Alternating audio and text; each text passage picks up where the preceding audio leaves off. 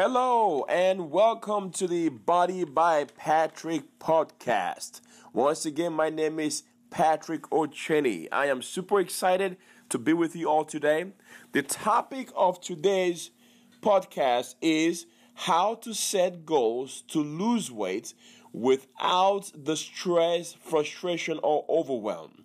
The way this topic came about is a personal training client of mine had just come back from taking time off of working out and exercising in general. And she said, Patrick, I feel like I'm just starting from scratch. And I want to know, how do I set goals so that I don't feel stressed out? I want to first let you know that your goals when it comes to losing weight or getting in shape is going to evolve over time. And it should evolve. The second thing you got to realize is that you've got to have the right mindset. One of the biggest mistakes that I've noticed in my many years of being a personal trainer and training hundreds of people is that when people start a fitness journey, they try to do too much too soon. The first type of goal that I work with my client on is measurement goals. What do I mean by that? For example, when you first start your fitness journey, you might determine that your waist is size 28.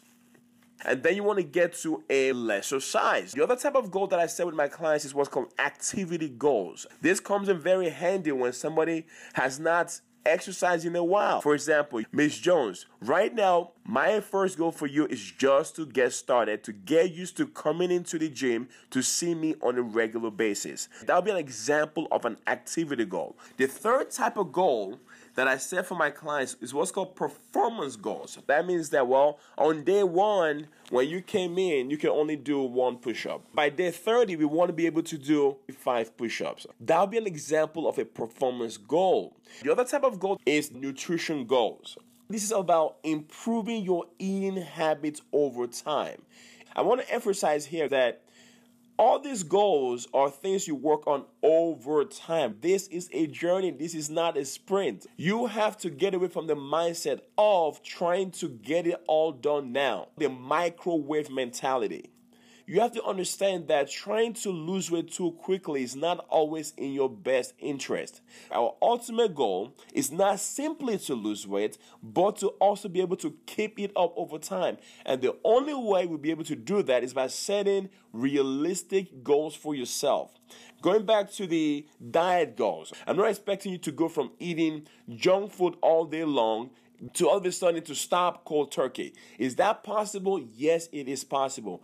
Anything in theory is possible, right? But that's not my expectation. When I get a new client, I say to them, hey, look, Miss Jones, I noticed that you go to eat out at a fast food restaurant 7 days a week. Why don't we cut it back down to 6 or 5 days a week? This would be an example of setting diet goals for yourself.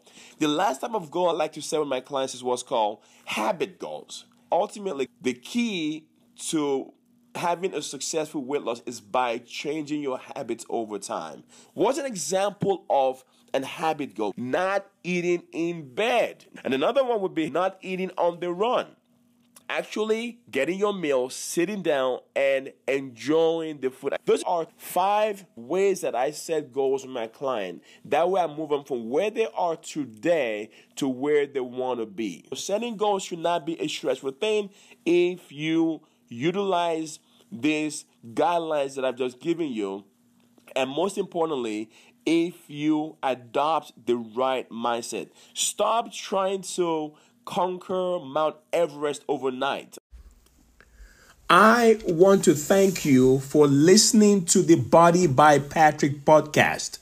If you would like more exclusive weight loss tips and or you would like to find out how we can work together in helping you reach your weight loss goals, please visit www.bodybypatrick.com.